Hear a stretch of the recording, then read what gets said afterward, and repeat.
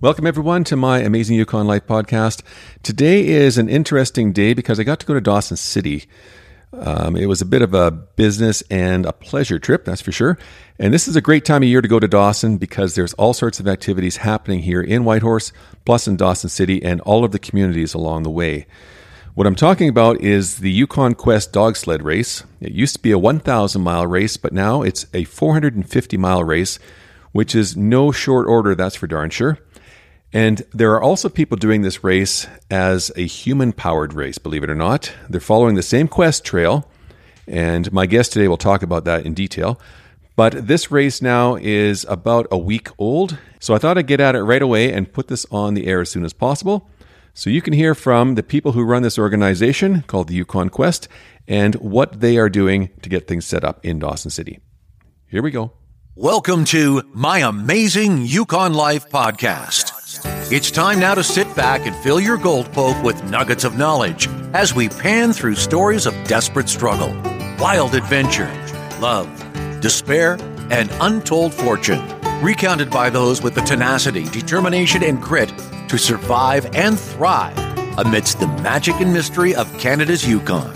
And now, your host, affectionately known as Trapper Dan, Yukon's Renaissance man, Daniel Haley.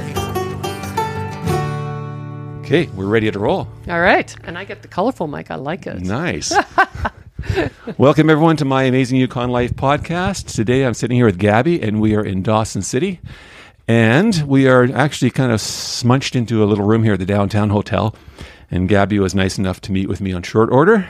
So welcome to the podcast, Gabby. Well, thank you for your interest. Thanks for asking. Oh, my pleasure. Sorry, I don't know your last name, Gabby. Skaga.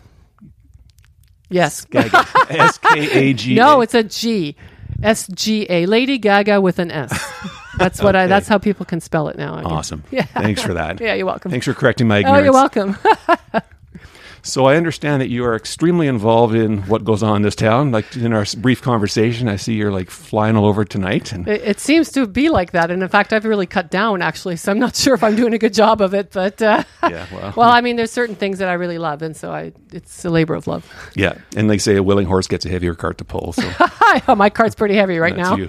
So tell me about what's going on today. What are you doing? Well, today I met with somebody regarding the Yukon Quest. So I'm the checkpoint manager for the Yukon Quest. Okay. And I've booked the visitor center as the checkpoint. Right. And I was in there talking with somebody about space and about the chute that we're going to set up, the finish chute. It's the finish line this year. So you say finish. Oh, shoot. So shoot is just the name for the... It's for where they pull in with the big banners and everything, Right, the finish right. line. Yeah. So just kind of trying to do the final arrangements before they show up. Is this your first quest? Gosh, no.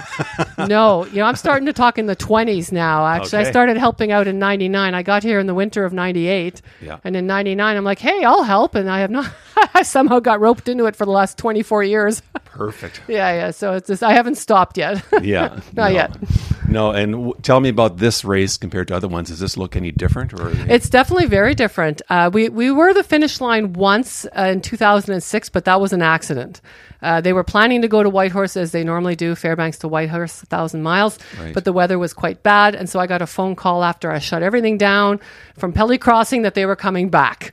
And Dawson would be the finish, but that was completely spontaneous. Normally, it would have that ended. right? So this is the first time it's a planned finish. It's a 450-mile race this time rather than 1,000, and Right. Dawson will be the finish. So what's the logistic? Why 450 instead of 1,000? Just because of the Because border? normally it would be going into the U.S. and Right. the U.S. Alaska's holding their own races right now, so it's kind of like both sides are holding races, and eventually, hopefully, we'll get back together and do a 1,000-mile race. But Okay. for this year, they're going to do separate races. And what is the one going on in Alaska right now? That's They just finished the 550, so they've got three various distance races, and we as well have 3 various distance races. okay. And so I'm not sure much about the logistics of Alaska, but Right. here we've got races ending in Braeburn, Pelly, and here in Dawson. And those are all quest races. They're all quest races, yeah. okay. And this has nothing to do with the one that's going on as the skiing, biking. No, that's the Arctic Ultra, actually. And normally they are around the same time we are, but it's completely different. They're biking, they're walking.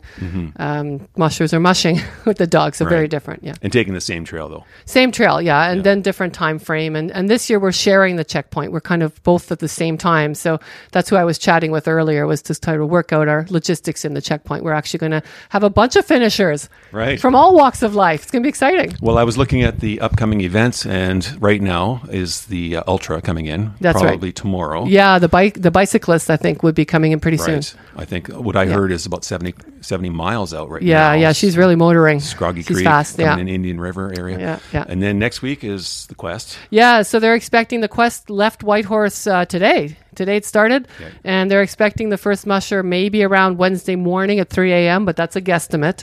The trail could be excellent. They could be faster. They could be slower. Hard to say. So tell me about the trail. Who sets this trail? Because people who are listening have no idea what this is about. Well, normally they get people to, like the Rangers, for instance, the Canadian Rangers would help with the trail. They get people out there to sort of smooth it out and make it work, so that when the mushers come along, it's hopefully the safest trail it could be. But the challenge, of course, is weather and temperature. So you're never going to actually know. That's the challenge of it. Right. So there's a lot of people involved in this quest. A lot of different walks of life involved in the quest. Yeah, and the safety is a big thing. Safety is a big thing. That's why they've got the vets. The vets are always, checking the dogs, the officials. Definitely safety is a huge deal. Yeah, everybody loves the dogs. Like, we want it to be the best for them too. Mm-hmm. Yeah. Yeah, it's amazing how passionate the mushers are about these dogs. dogs. Absolutely. You get a bunch of dog people together, you don't get a word in edgewise. No, and I have 11 dogs, actually. I have sled dogs as well. Okay, that explains the back of your truck. That explains why I have these big boxes on the back of my truck. And it's hard not to talk dogs. It really it just happens. Yeah, no, they're lovely creatures. Yeah. So 20 years here. No. I'm on 25 now. 25? September will be 25 years. And that's 24 longer. I planned 1 year. It's the same story everybody has. I know. It's 2 weeks or 1 year. I know. 1 year, I had sublet my apartment. I was ready to, nope, never went back. So where was home before? Originally from Montreal, but I was living in Kingston, in Ontario. So I sublet my apartment and then had my friends move me out because I just didn't go back. I went out in the bush. I started running dogs. I lived out in the bush. It was like the whole thing. So the whole experience. It was like, whew. And you haven't been disappointed, obviously, since you got here. No, I found a whole 25 years worth of adventure. I know. It's still going. Oh, my God. Although I got to say, as I get older, before it used to be adventure, and now it's work. As I get older, I have to say. But I mean, it's still cool. Like it's, I love it here, obviously. Yeah. I like to ask this question to all people, actually. It's called the gold nugget of knowledge. If you knew something back then that you know now, what kind of advice would you give to a younger you or someone planning to come up here? Oh, gosh. Well, first of all, I would have said bring the right clothes because I brought completely all the wrong clothes. The first year I had to borrow clothes from everyone. Yeah. Apparently Gore-Tex freezes at 50 below. I didn't know that. I borrowed the clothing from friends that I made. How about footwear? Anything you recommend? Well, definitely for me, bunny boots. Those are those big white. Yes, I saw you wore the black ones. You're wearing the black ones. The white ones, those are fantastic for mushing and being on the river. Yeah. I ended up making my own mucklucks. I learned how to make them because they're fantastic with this dry snow we have here. Mm-hmm. And so I kind of learned from the First Nation and learned how to make some. I made anorak as well. Oh, nice. For being out in the bush. So it's, learned a lot of that. I guess I would say to myself, just look out, man. You're going to be a whole different person by the time you're done with this. A person that I really like. I've grown a lot and I really like who I've become. Yeah. And that's really thanks in a way to the north, It is. I think that's why a lot of people show up here, actually. Yeah. But you don't expect to. Like if you're open to it, you'll learn, but you don't expect it. And boy, it's burn and learn. I burn and learn the first year. I thought, oh my God. So tell me about the place you live here in West Dawson. So now I'm in West Dawson. Yes, for the first 5 years, first year I lived way out in the bush, and then 5 years I lived across the Klondike River, so I had to canoe home every day. I only had no road access, so the dogs came in handy in the winter for transporting. Right. And then now, last 18 years, I've lived in West Dawson, so I can get across by ferry and ice bridge if the river cooperates. Right. So I just live on 2 acres in West Dawson, off grid, so no running water, no electricity, none of that, with my 11 dogs. Okay. Yeah. And we've had similar lifestyles. I was 10 years off the grid. Oh, yes. Yeah. But it didn't have a river to cross. That's another challenge. And with the changing, and things are changing. The river's not freezing so easily anymore. The weather's warmer. Spring is later, fall is earlier. Like we're really seeing these changes and it affects us trying to cross this river. You never know now if you're going to get across so easily. And freeze up this year took 8 weeks. And normally it takes maybe 6. Mm-hmm. So you just don't know what to expect anymore. So it's becoming challenging to be able to get across. But once we have a great ice bridge now, and it's so easy to get across right now. Right. But then come break up, it'll be a challenge. Well, that challenging part there, I mean, you got to figure out what you're doing with your dogs for a few weeks. Yes, well, that's the thing. You always have to arrange to have somebody there, or if I can be there, depending. It depends on work, and it depends on what's going on. So I usually try to stay there, but sometimes in the spring, if you start work, you have to, be in town. So it just depends. So being the dog person you are, what's going on tonight that's dog related? Well, I am also on the Humane Society board. Surprise. Surprise. And so we're actually doing a fundraiser. Gertie's is really allows local organizations to do fundraising evenings. So our fundraiser tonight, we are doing a 50-50 draw. We're doing a competition with pictures, animal pictures and animal videos. Pick the cutest. Nice. And you get a cash prize. We're also doing, and I think I can say this on the air, the dog ball highball. Okay. Which is like the sourdough, but using a different appendage. Oh, no. Yes. Really? Yes. I've never heard of this. Oh, no, you should come and try it. I will be there tonight. In fact, I think I'm doing it, so I'll cheer you on. Okay. So we're doing that, and we're just basically raising money for the shelter. And yeah, it's going to be fun. And we have a live band as well. So we got a band playing as well, a local band. Nice. Yeah, maybe with your guitar, you could get up there and do some jamming. I have a guitar right here. Actually. Do you? Yeah. You might want to bring it. I will bring it. Awesome. Yeah. Okay. Is there anything else we could talk about that I forgot to mention? Or is there some aspect of this race that I've glazed over by accident? No, I mean, it's different every year. There's similarities and then there's differences, like running the dogs and just being out there and trying to, survive, so to speak. Is kind of the similarity. The differences are weather and temperature, and you just never know. And it's just fascinating. And the people who run the dogs I find them they're all interesting. Oh, they are. Dog people are cool. They're good characters. They're good people. They are good people, yeah. Good. So there's always some stories to hear, and it becomes a family. Actually, we call it the Quest family. I've met people, I've run this checkpoint now for a long time, and I've met people from around the world. We're still in touch. We call it a Quest family. It's really really cool, and I'm glad I found that. And some come back every year. I've had people come back every year, every second year, from as far away as Germany or even Australia.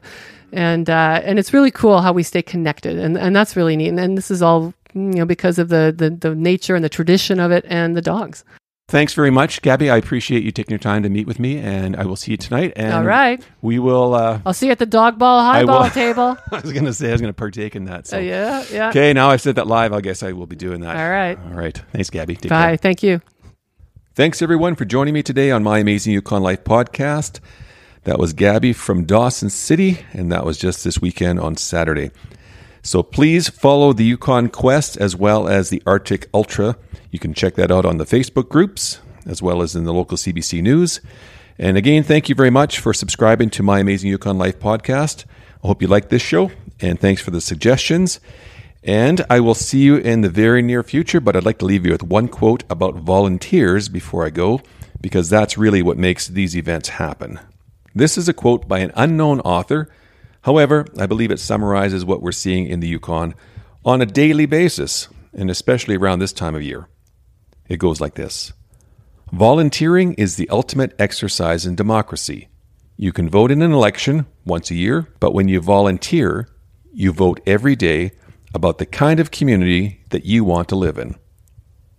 Until next time, you take care, and we'll talk soon. Cheers.